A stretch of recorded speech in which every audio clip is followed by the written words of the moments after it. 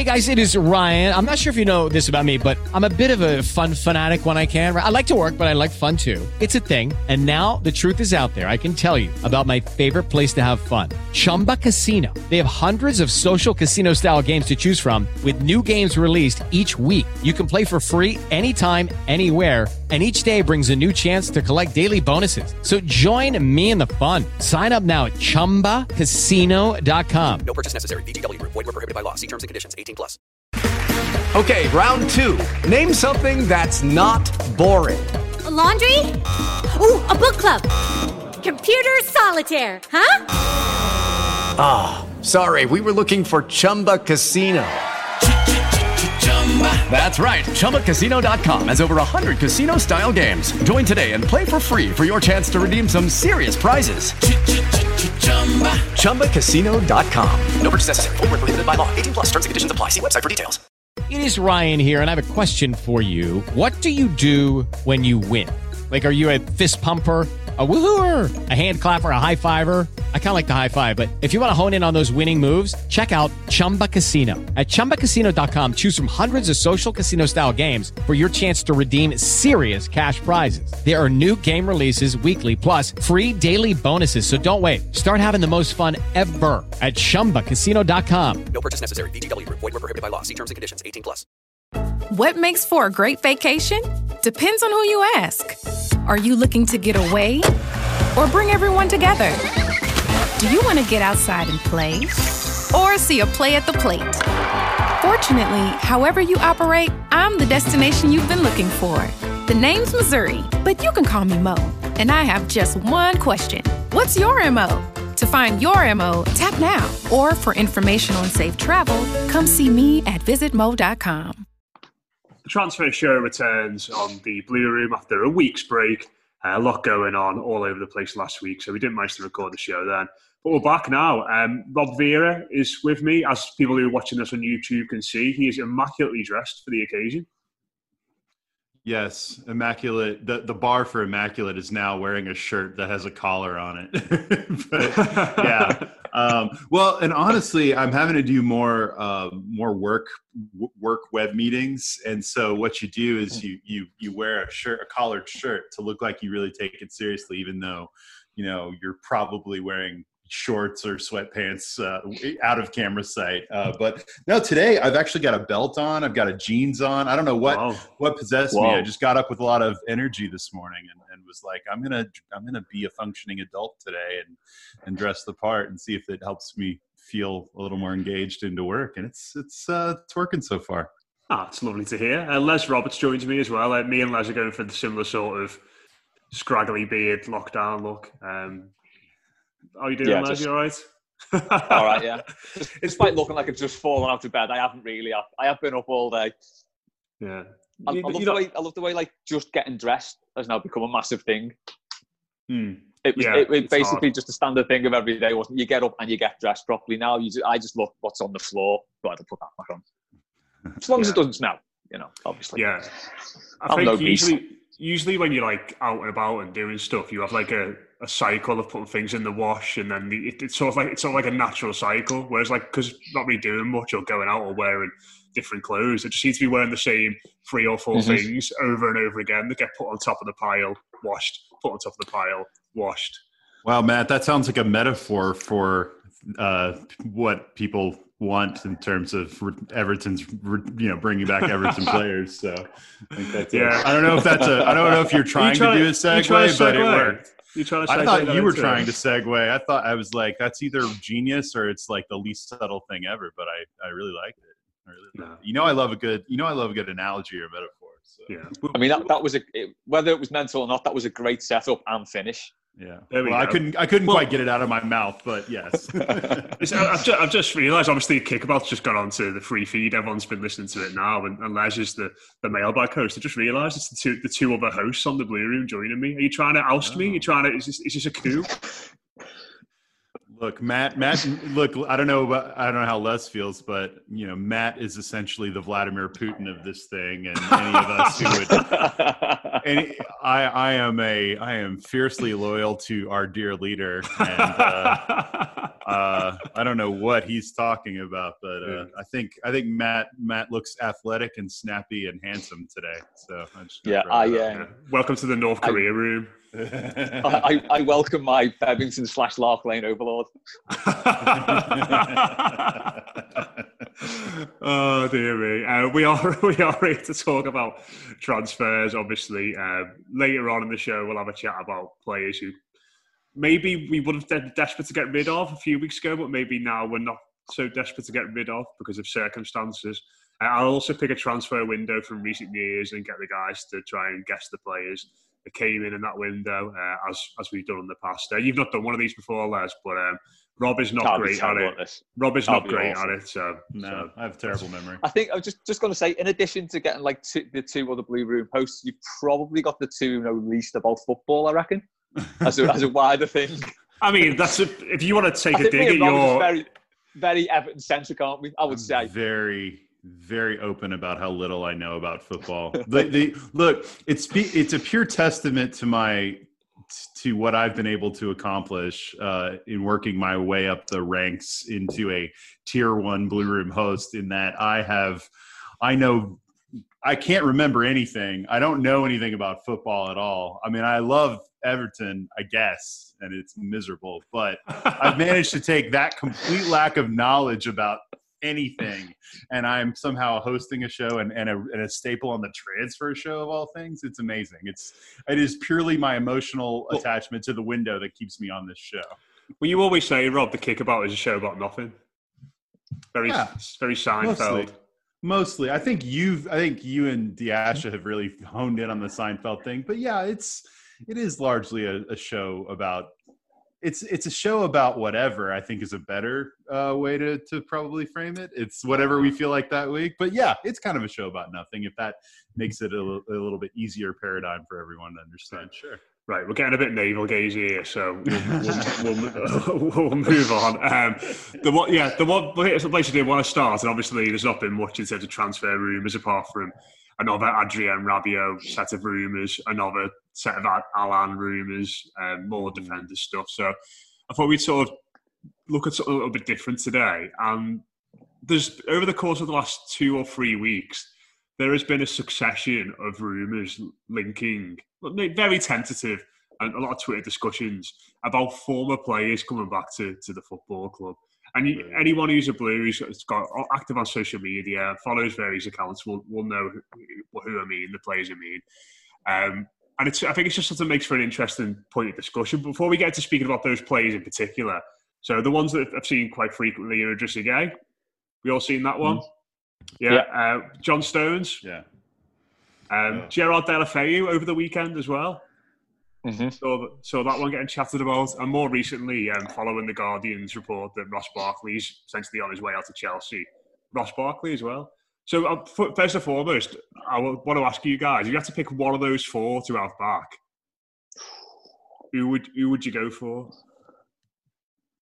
So Stones, Barkley, Deulofeu, or Garner?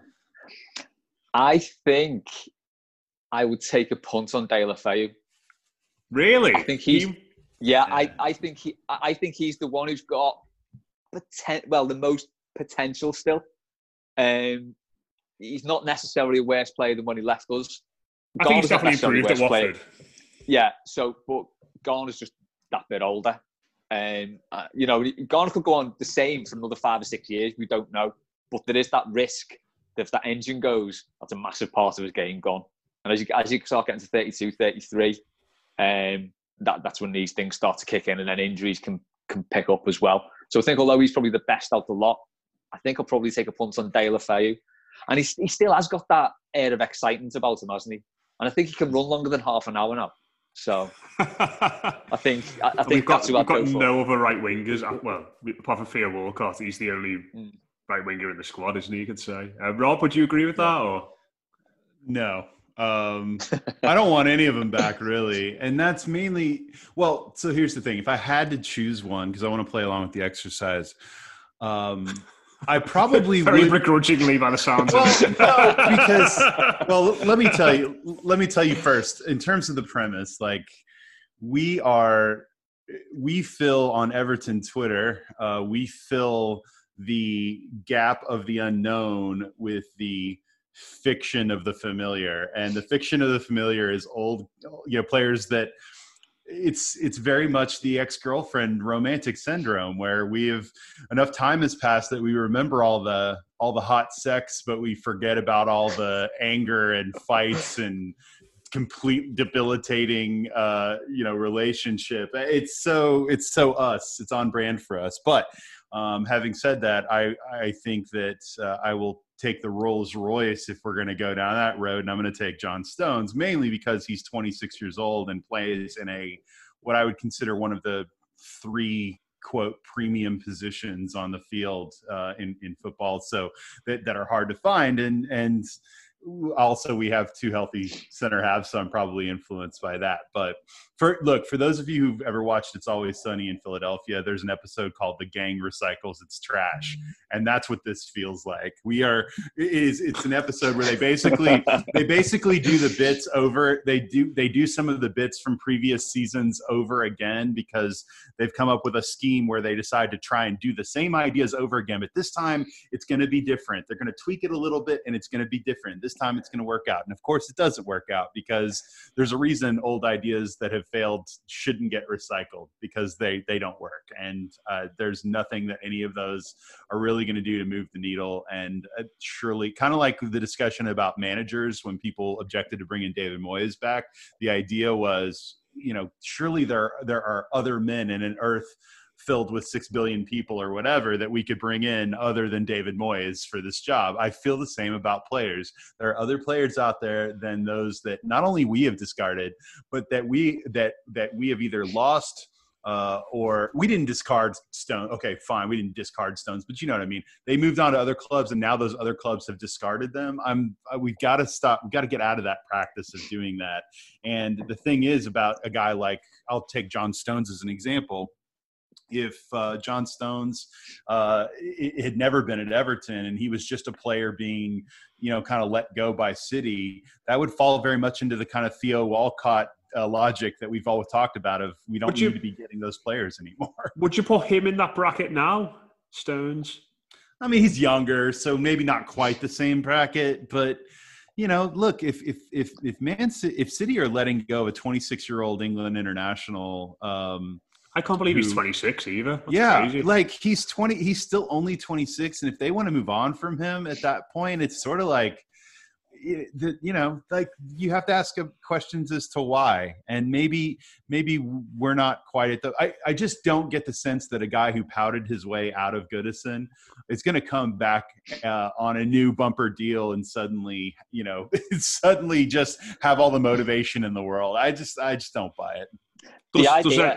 Go on, lad, sorry. I was going to say, the idea of John Stones and Michael Keane playing together in a back 4 makes me glad that I will not be going back to the Park End for probably about a year.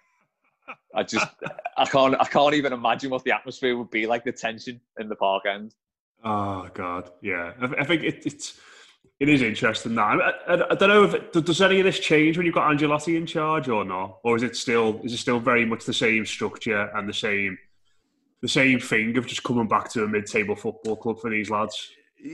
No, Ancelotti absolutely makes a difference. You would like to think that having a great manager gives you a better chance to get the most out of any player, regardless of their situation. So I don't want to totally discount that. But there are times where I feel like there's too much water under a bridge, right? It's one thing if a player is let go as a youth at age 17 and then comes back to the club as a senior player later. Like that's very different than, because let's be honest, isn't there too much history with guys like Stones to a degree, but Ross Barkley? Absolutely. I mean, it's just, I don't think it is a lose-lose situation for both the club and the player.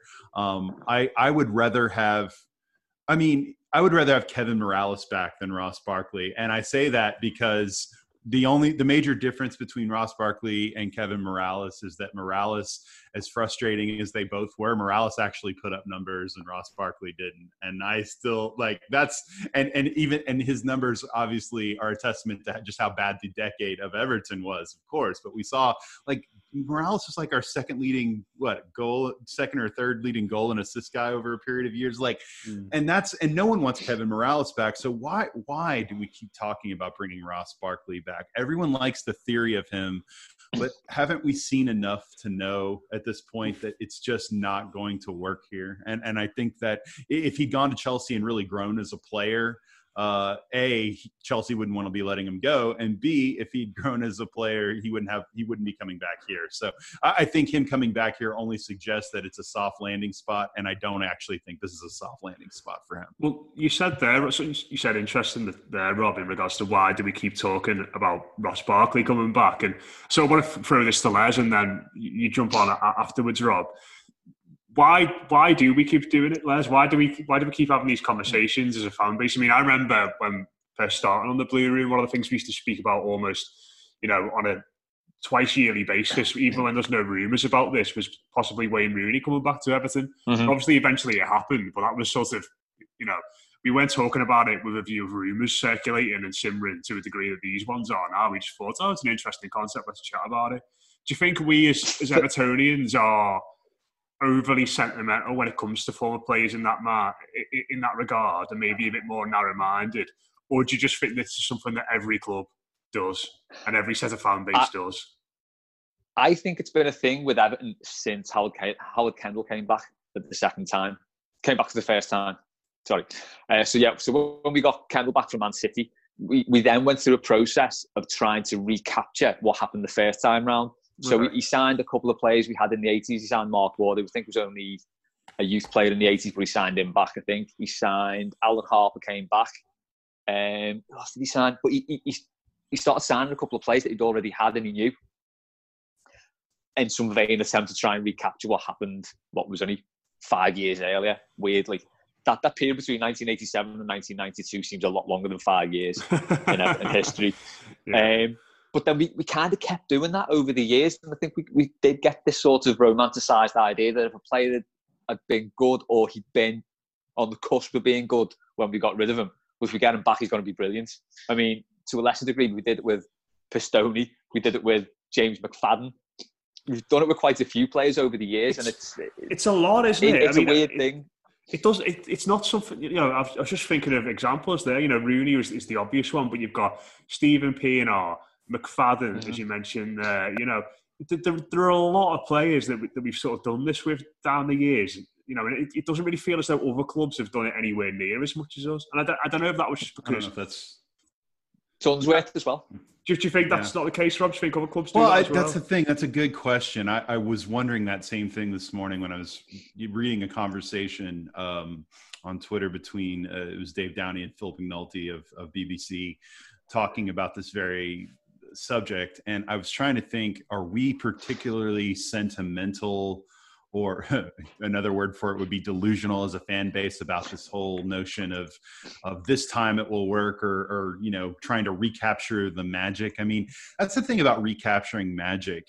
Magic in and of itself is incredibly rare.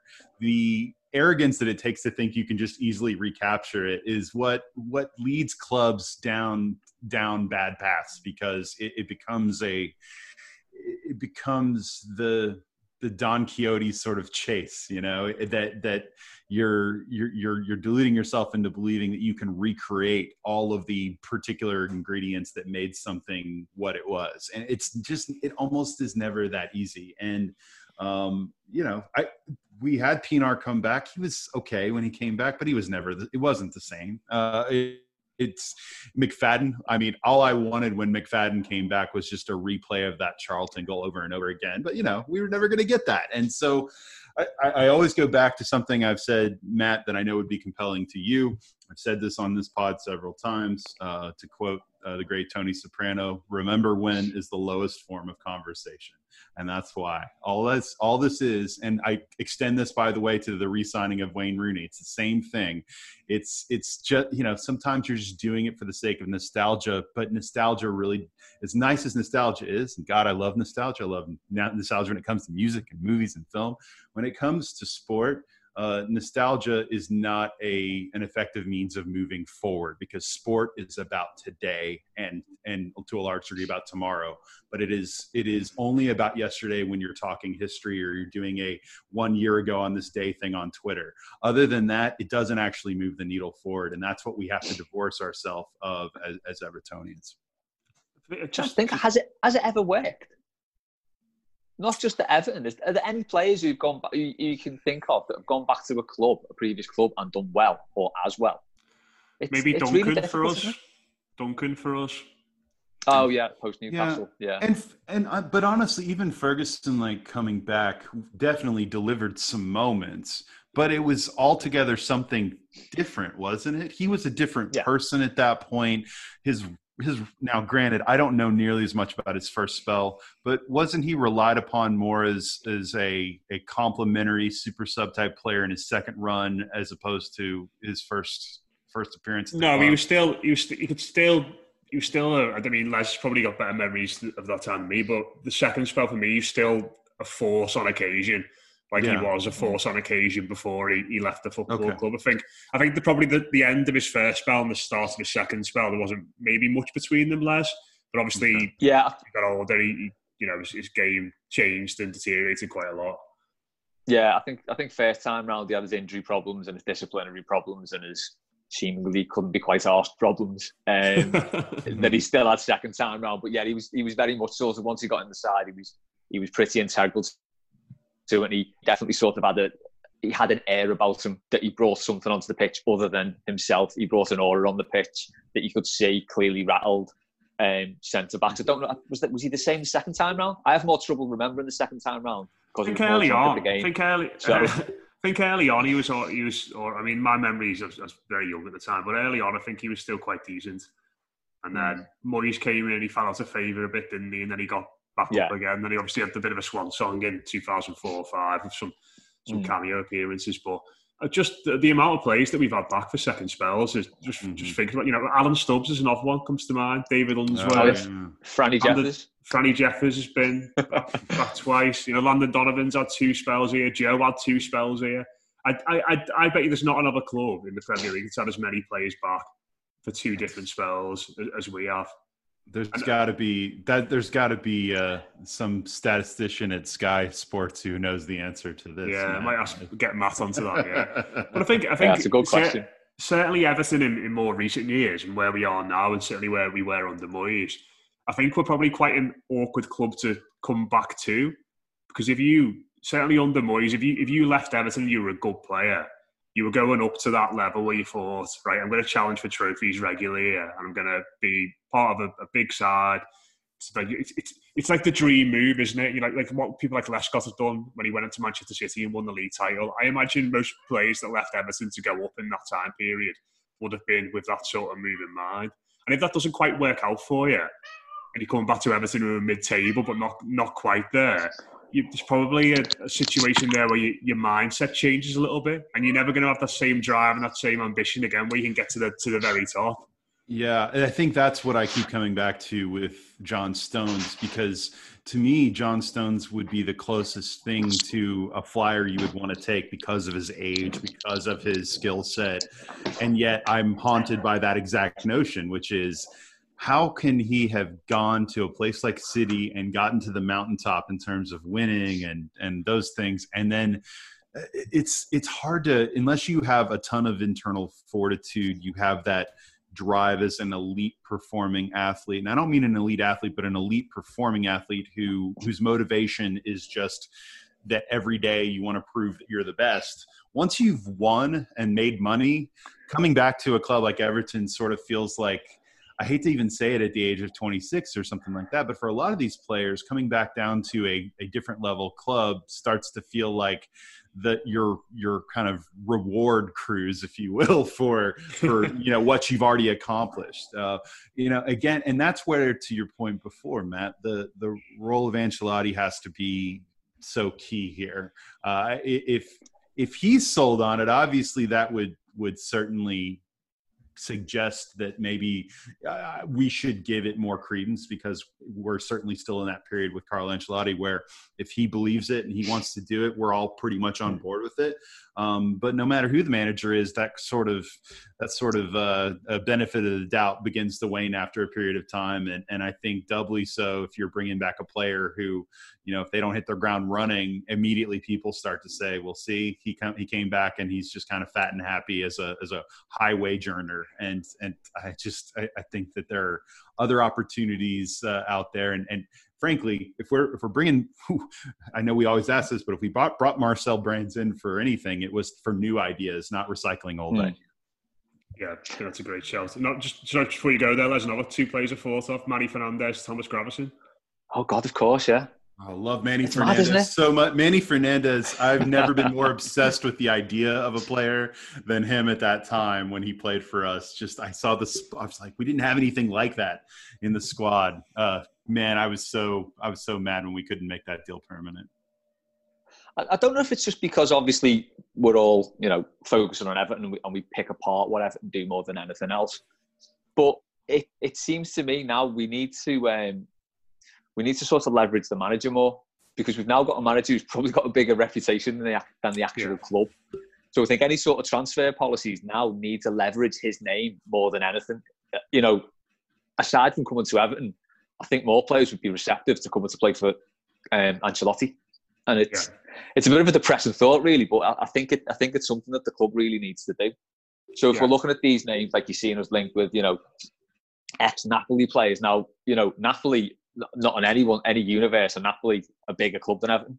They're about the same size, potentially. Not a bigger club than Everton by any stretch, but to get those players away from Napoli to Everton, you would have to have the law of Ancelotti, I think. And I think that's something the club need to do, and it will take a bit of a more imaginative transfer policy. As you say, though, Rob, that's what Brands was brought in to do. Yeah. So it's sort of more like, come and play for Carlo Ancelotti, lads. By the way, he manages Everton. But don't worry about that. Just come and play for this fella and work under this fella, this iconic figure. Never mind where you're going to be playing your footy and how good the team is. It's all about him. We talk about this all the time. The players don't love Everton like we love Everton, right? So they just don't. So I don't really care why they come to Everton. If it's because of Carlo Ancelotti, that's part of the reason you're paying him all this money, is to be this, this magnet, if you will, for players who, who look up to him and revere him the way that they do. If I don't really care the reasons they choose to come to Everton, but Ancelotti ought to be one of those main selling points, and I'm totally fine with that. And again, it's sort of when he took over, you sort of thought of those players who sort of weren't performing at the best. You'd hope that would give them the kick that they needed to think, right, I've got a real chance to work under a real manager now. Because, make no bones about it, Ancelotti is the biggest manager the club's ever had, without a doubt. And those players there now will not get to play for a manager of that caliber ever again. So you'd like to think, I don't think it's worked necessarily like that, but you'd like to think that it would, sort of give them that extra 10% maybe required to sort of pick up the career again. But I think we lost Matt. Mute, Matt. Matt's talking. Yeah, sorry, I muted myself. I had to go shut the door. But I had to leave to kick the cat out. So I was saying, it was great segueing again there, Les, because we're going to talk about that in a bit, and the players who are still here. So the benefits of having two hosts on. But we're going to take a quick break before our Zoom call runs out. And we'll be back after this short break. We are back for part two of the Blue Room Transfer Pod. In the break, Rob was having a nice chat with the BBC's chief football editor, Phil McNulty, on Twitter. So if you're listening, Phil, thanks very much for tuning in. Good work, Rob. Well, I don't know that one tweet and one reply constitutes a conversation, but for the sake of promotion, absolutely. My close personal friend, BBC chief football correspondent Phil McNulty, is absolutely listening to the Blue Room right now. I was going to say, you and him have a few little chats on Twitter, don't you? Yeah, sometimes, a little less lately, but he's probably gotten tired of my quarantine subject matter on Twitter, which has been me mainly talking about non-Everton things. But he and I will get back into our groove again. I have no absolutely.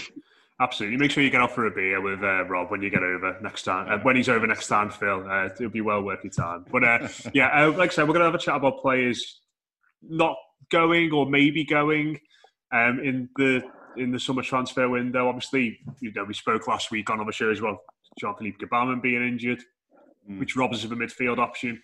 Yerry Mina's injured as well, which means that Mason Holgate can't step forward and play there. Rob is very sad, as everyone can see. So midfield-wise, we are bare bones, really. And in an ideal world, Les, I think there's 2 or 3 players in that midfield area. I know you've been really critical of Schneiderlin in the past. Rob's been very critical of Tom Davis. Everyone's been quite critical of Gylfi Sigurdsson and Fabian Delph. But there's certainly 2 or 3 lads in that area of the pitch that most Blues would look at and go, get them out the door. We need to reshape that area. It's not going to be hard. It's not going to be easy to do that this summer because of financial constraints and other constraints as well. Just sort of look at any of them that I've mentioned there and say that their Everton career could be brought back to life a little bit, or maybe not brought back to life, but brought, certainly in the case of someone like Delph, brought to life for the first time. You'd like to think so, wouldn't you? I mean, I've said it before. I look at Gylfi Sigurdsson and he's got every attribute you need for a central midfielder, but he just can't seem to do it. Whether it's sort of a conscious thing that he doesn't like playing there, or he just can't get his head around a position. But it baffles me, and he's the one who I'd like to see sort of come good, because he's got the range of passion, he's got the shooting, he can run all game. He's not particularly fast, but I'd say as a central midfielder, you don't necessarily have to be. Morgan Schneiderlin, I give him stick all the time. He has maybe 1 good game in 6, and you kind of think, well, if he could do that consistently, he'd be a great player. But I think he's the one who'd fit in well next to Gomez. I think they'd be the best partnership if both players were performing well. But as I said in the first part, it's sort of you like to look at these players and you'd like to think that working for Ancelotti will give them more of an incentive. I think, right, if I can cement my place in this side now, I'm going to be working under one of the best managers in world football, for the season or 2 to come. But I don't know, the attitude doesn't seem to be there from them, does it? Or there's something lacking, which again could come back to Everton, and that's the reason they're at the club, because there is that something lacking. If you've not got what it takes to be consistently a good player. But yeah, I think out of any of them, sort of the mainstays in the midfield, I'd like to see Sigurdsson sort of turn things around. Can't see it, but yeah, I'd like to see that, I think. If I can do the armchair psychology that completely comes from a place of total lack of education, but I'm just going to speculate wildly anyway. It's funny we talk about this a lot, maybe in the broader terms of personality or leadership issues for the whole squad. But I was just thinking about midfield. We've got a lot of. There's always that discussion. I was thinking about this when I was watching The Last Dance, Matt, which I know you watched that doc. I think Les, you may have started it. I'm not sure if you ever finished it, but one of the things about Jordan was that Jordan was an alpha personality. A very he was the top dog. He wanted the ball. He wanted to be there in big moments. He wanted control.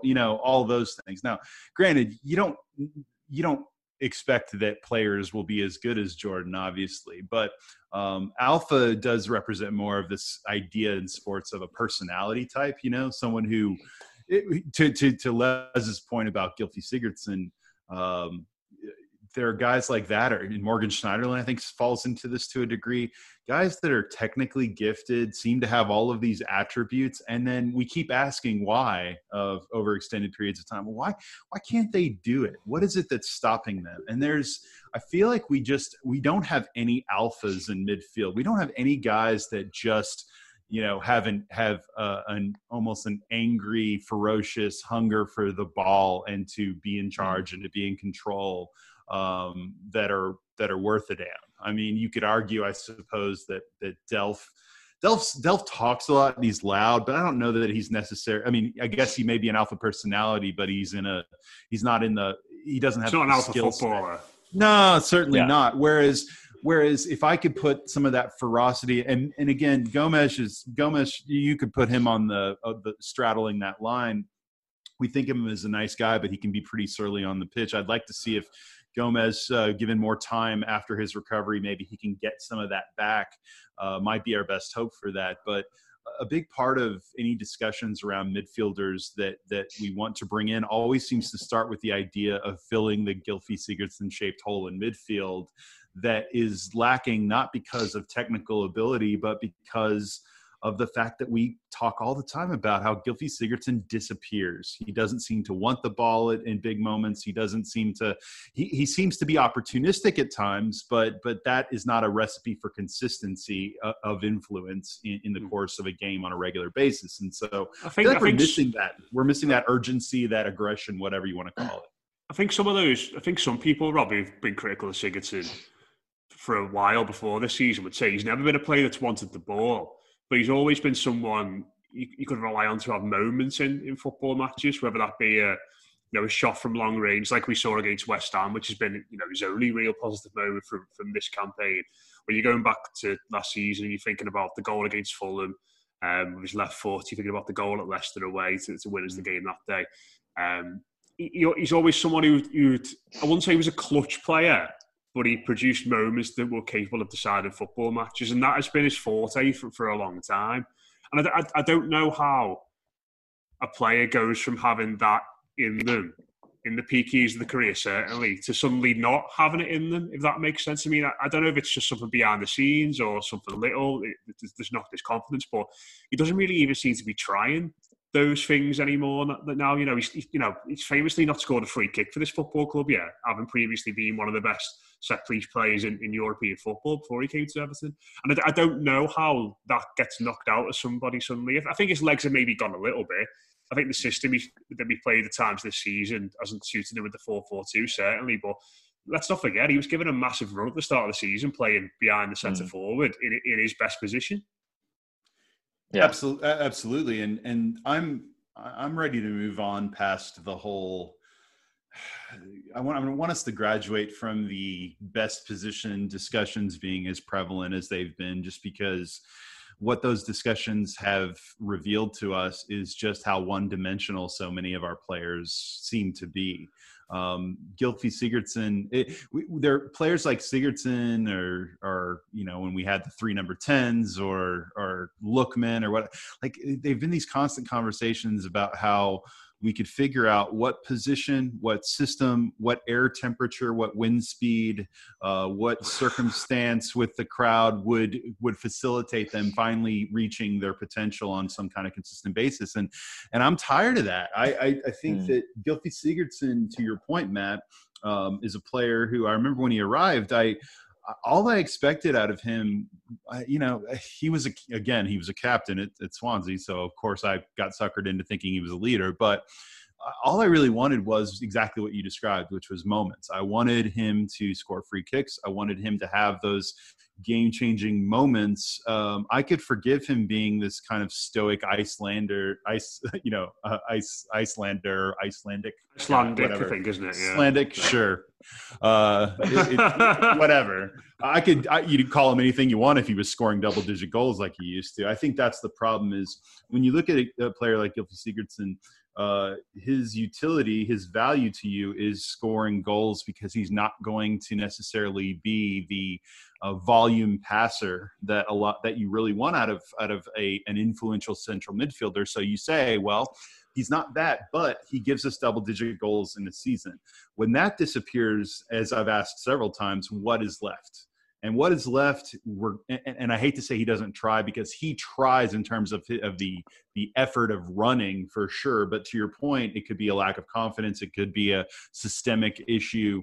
But he doesn't seem to try those shots as much anymore. That could be about confidence. It could be about a variety of things. But again, there's just too many unanswered questions, open holes, whatever you want to call them in his game, for a guy who's making as much money as he is, that we paid that much for. I'm just at the point where I don't see the value anymore, regardless of the skill set we may know he possesses. And I suppose the other midfielder we haven't really spoken about in all this, Les, is Fabian Delph. I mean, we mentioned him briefly there in terms of his personality, and I've seen a few articles and a few chats on Twitter say, this is sort of a great opportunity for him to, put his markdown on the team over these next few games. And I sort of look at it and think, I don't know if it is really, because he's not really used to playing games in bunches because he's been injury prone. You know, he's not really got a reliable partner. He's not particularly. I mean, maybe the thing with supporters might help him a little bit because he's going to be behind closed doors. But I certainly don't look at this spell of games coming up and think, you know, if there's anyone who's going to play all 9 of our remaining fixtures in a short space of time and be a gritty presence in midfield and a dependable presence in midfield, I don't look at him and think he's really physically capable of doing it. Never mind technically or temperamentally. No, I'm really not sure what he does.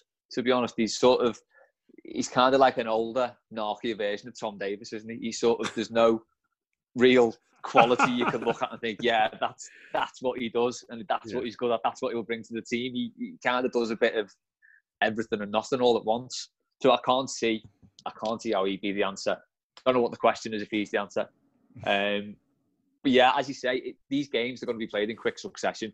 I think we're going to see, I'm talking like a physio here, like I know what I'm talking about, but I would expect to see a lot of injuries piling up over the first few weeks of this football coming back, because we've not had proper training.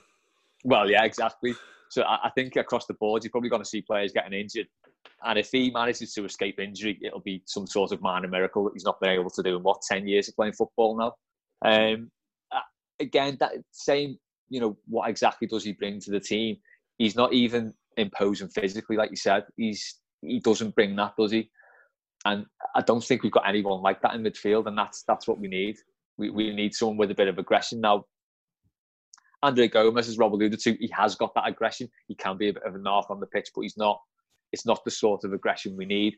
Morgan Schneiderlin's the same. He can be, usually at the wrong moment when he wants to get sent off because he can't be bothered with the game anymore. That's when the aggression comes out. But he looks more of a presence, I think, although he's tall, he's quite wiry, but I think he looks more of a presence than Delph does. So as I say, yeah, I think I would go, if it came down to it, I think I'd have to go with Schneiderlin and Gomes, but it's not ideal, and I can't really see where Delph slots in unless he's, you know, a bit part player. Yeah. Well, and the other thing I'd add to, I want to qualify one thing I said about Andre Gomes. I think he's got it in him. I still own stock in Andre Gomes, if you will, but I know it's been inconsistent, but some of that has been because of the circumstances and Marco Silva and whatever he's trying to do, and obviously overworking him in his first season at the club in that spell during December, especially when Tom Davies couldn't see the pitch at all, which I think was really damning of him, obviously. But Andre Gomes is coming back from an injury. I still view all of this season back for him as essentially a bonus or a write-off. But I think if there is an opportunity for anyone to begin to build some momentum going the next season and prove that he's a crucial player, it is him. And to Les's earlier point about Schneiderlin, I think he's good 1 out of every 6 games, but I think he's average. I think he was on a decent run where he was at least average for maybe, 3 out of every 4 games. Like, he wasn't just awful. And, you want more out of him, but you'll take less if that makes sense right now, just because you're trying to get by. But the fact that that's how low the bar is right now, and how we have very little appetite for any of the options behind them, speaks to just how bad the central midfield situation is at the club. I think it needs a complete rethink and a complete overhaul. Maybe not complete. I do want to stick with Gomes to a degree, but I think it obviously needs some new ideas. Well, I suppose the frustrating thing is we're not going to be able to do that, are we? It's going to be impossible for a long time. There are a lot of these lads are tied down on big contracts. A lot of them won't want to move. A lot of clubs won't want to pay the money necessary to get them off the books. It's going to be. I still think difficult. We'll get one in, don't you? I mean, I know that things are difficult, and we're not going to have a big 6 signing summer, but I do think we'll still sign 1 or 2. And if both of them were like one of those has to be a central midfielder and one of them has to be a center half, and it's not really. I think everyone knows that, right? And maybe we don't sign anyone, then that's obviously worrying. But I would think that we'd get at least one central midfielder in the summer.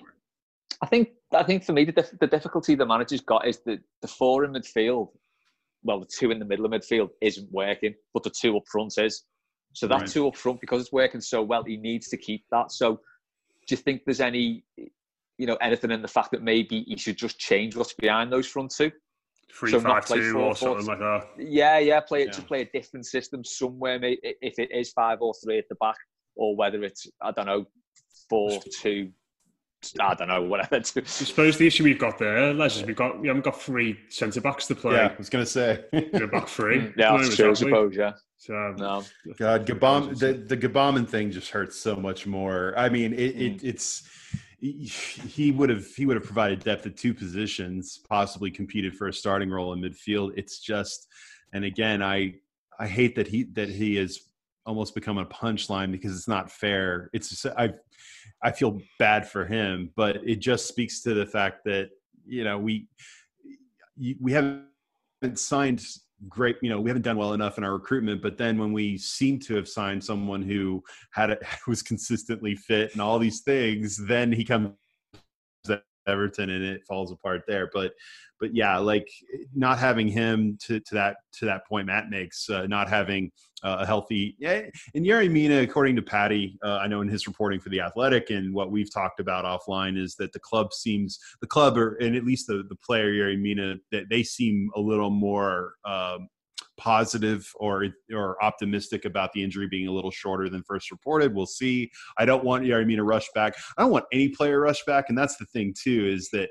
as Les talked about injuries and the opportunities that they may present, I think we also have to realize that this is still relative, unless we make a real push up for a European spot, which I don't know, maybe, I guess mathematically still very feasible. It does sort of feel like this is a relatively meaningless run-in. So I don't want to push any player to come back too early in any way that could result in harm for next season, which who knows when next season even starts. But I don't want any long-term issues with Yerry Mina. I think you've got to watch out for your foundational players and be really careful about that kind of stuff. Yeah. Just quickly on the midfield, is Beningame still injured? I think so, yeah. I think he's had surgery recently, didn't he? Right. I think, actually... There's not really any other young players coming through, is there, in that position? On the fringes now. I was just reading about Beningame. Patty actually wrote. See, Patty's probably listening to this and just at his headphones. But your sound cut off then, yeah. Oh, my sound cut off. Am I still here?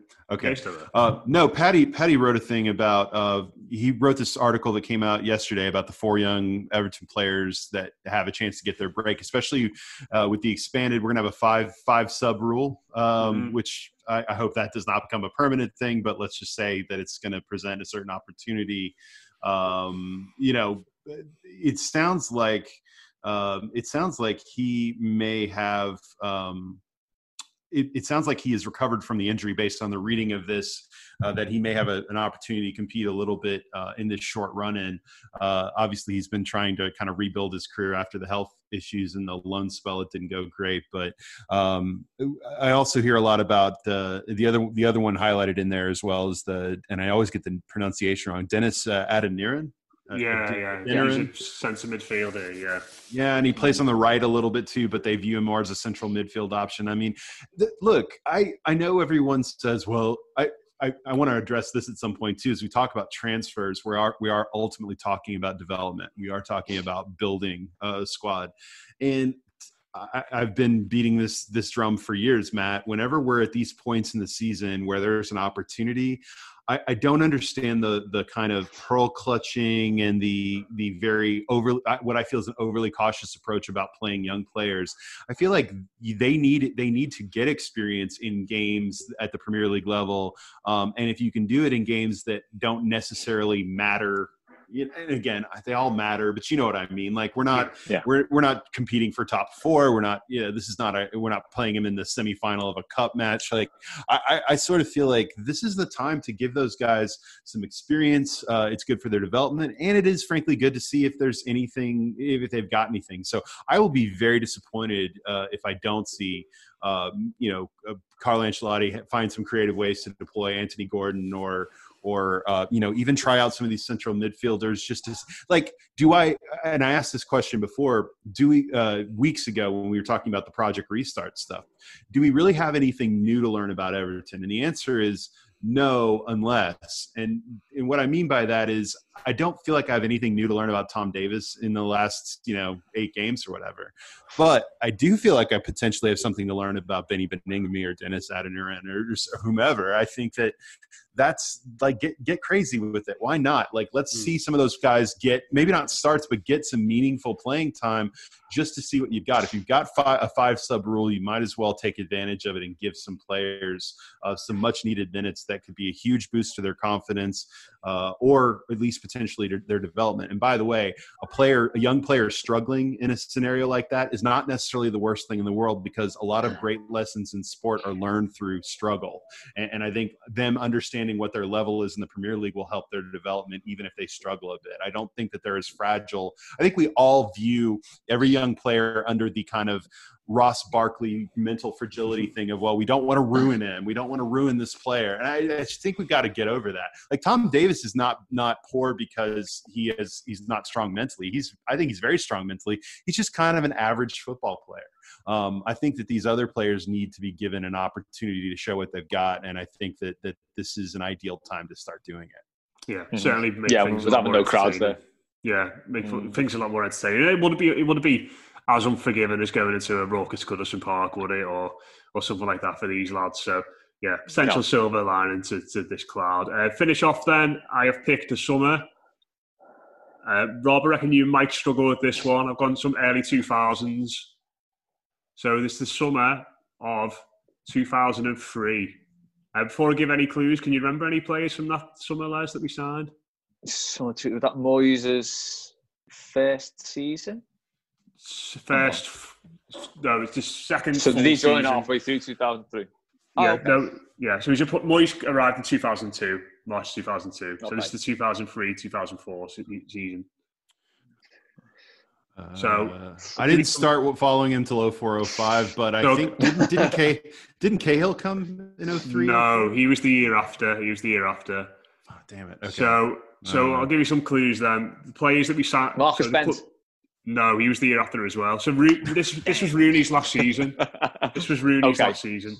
Okay. So the clubs we signed players from were Marseille, Motherwell, Sunderland, Leeds, El Ali. I don't remember that one at all. And Sterling. So McFadden was Motherwell. Yeah, I knew that one. Yeah, McFadden was Motherwell. Sunderland. So I'm so bad at this. Made some decent long-term signings in this summer. So the most expensive signing was centre-back from Marseille. Back from Marseille. Was that Yobo? Joseph Yobo, yeah. Yobo, of course. Yeah. Yeah. Do you know what? I never knew we got him from Marseille. Well, he was on loan, wasn't he, the season before? And then we joined permanently. Hey, Les, it's like Joseph Yobo was with us all along. It's like he was never part of Everton.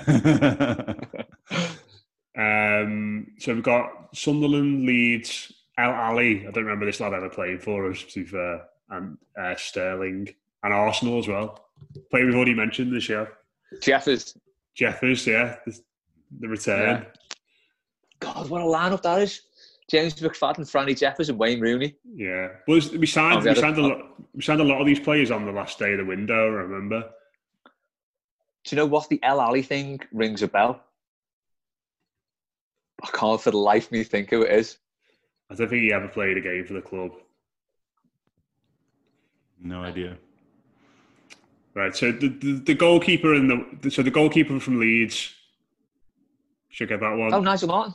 Yeah, Nigel Martin. Yeah, and Sunderland should get that one as well. Winger.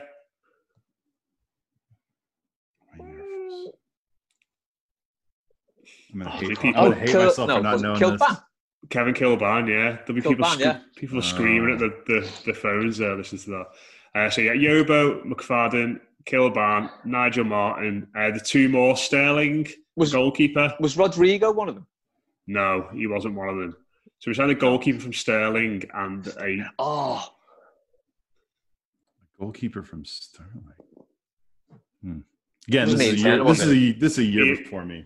That's it. Let's got it. Ian Turner and the centre back, the Egyptian centre back. Okay. Ibrahim Saeed. Oh, of course, yeah. Of course, obviously. I remember the name. As soon as I knew when he said Al Ali, I remembered him signing a player from a really mad sounding club, and then remember the name, Ibrahim Saeed. Oh, man. Of course, says Leslie. I love it. Yeah, our most high profile departure that summer was Mark Pembridge. He went to Fulham. 675,000. I feel like Mark Pembridge is one of the ultimate Dave Downey players. That's one of the ultimate Dave Downey names. I feel like I've heard that name from him several times. Amazing. Oh, man. Wonderful great stuff. Days. Anyway, great stuff indeed. Thanks very much to Les and to Rob. That's been your transfer show. Kickabout and Mailbag coming up later this week as well, so check them out. I think I'm on both of them. Yeah, are you gonna join Mosey and me for Wednesday night? Yeah, so you're gonna late night kickabout. Overload on that one. Yeah, a preview. We will have Mark Mosey and Matt Jones joining me for Kickabout. We're going to record Wednesday evening, so I cannot vouch for how sober or not sober the two gentlemen with me will be. Mark will have been in work at a pharmacist all day, so hopefully. He's on the drugs, is what you're saying? So, I mean, hopefully he'll be sober, given the fact that he's been serving people at this crucial time of a national health crisis. But, you never know with Mosey. Mosey's he's his own man. He's a wild card. You just never know with him. Absolutely. So, look out for them as well. Thanks very much, lads, for joining me. And we'll speak to you again very soon here on the Blue Room. Ready to get your glitter on? Then head to Worlds of Fun Grand Carnival from July 23rd through August 7th for a larger-than-life shimmering celebration. Join the spectacle of color, a dazzling parade of floats, performers, music, and beads that sweeps across the park. And take your taste buds on a world tour while dancing to music after dark. Save over 45% with a Carnival bundle, which includes admission, parking, and 3 food tastings. Only at worldsoffun.com. Sports Social Podcast Network.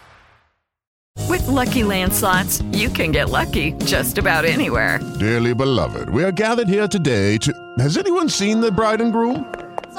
Sorry, we're here. We were getting lucky in the limo and we lost track of time. No, Lucky Land Casino, with cash prizes that add up quicker than a guest registry. In that case, I pronounce you lucky.